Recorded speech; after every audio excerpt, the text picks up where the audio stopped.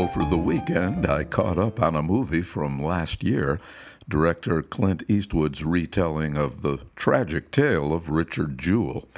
To refresh your memories, Jewell was a security guard at the 1996 Centennial Olympics in Atlanta who discovered a suspicious backpack which turned out to be a series of pipe bombs that ultimately killed 2 and injured more than 100 others.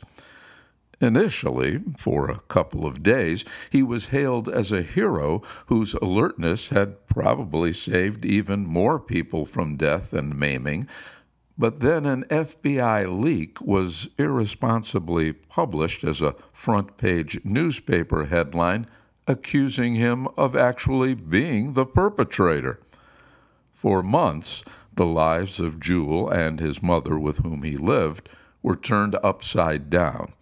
He was, as you can imagine, the most reviled man in America. When he was cleared, anarchist Eric Rudolph was eventually captured and confessed to the crime.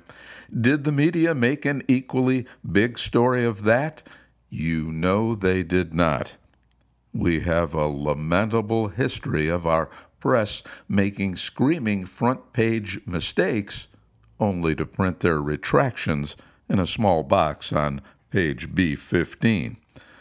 I find this so outrageous. If we ever do revisit our Constitution to make it more applicable to the times in which we live, I propose that this be a rider to the First Amendment.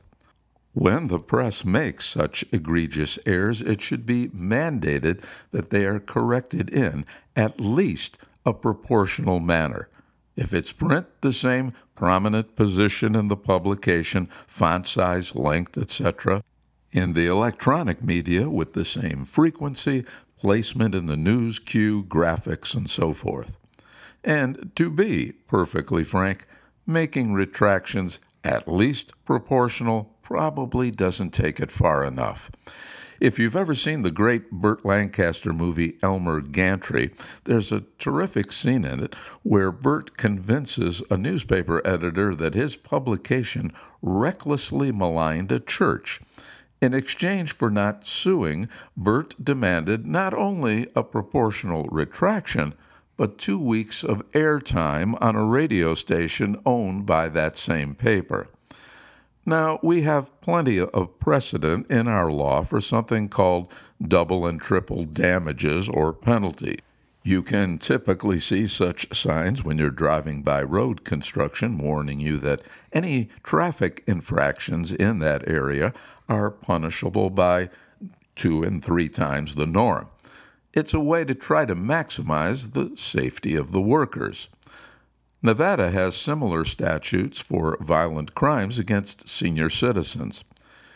To keep the all-powerful media in check, I submit there should be a triple damages redress when they make mistakes.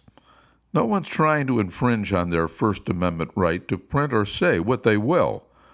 But we are taught growing up, well, at least we used to be, I hope we still are, that with rights come responsibilities.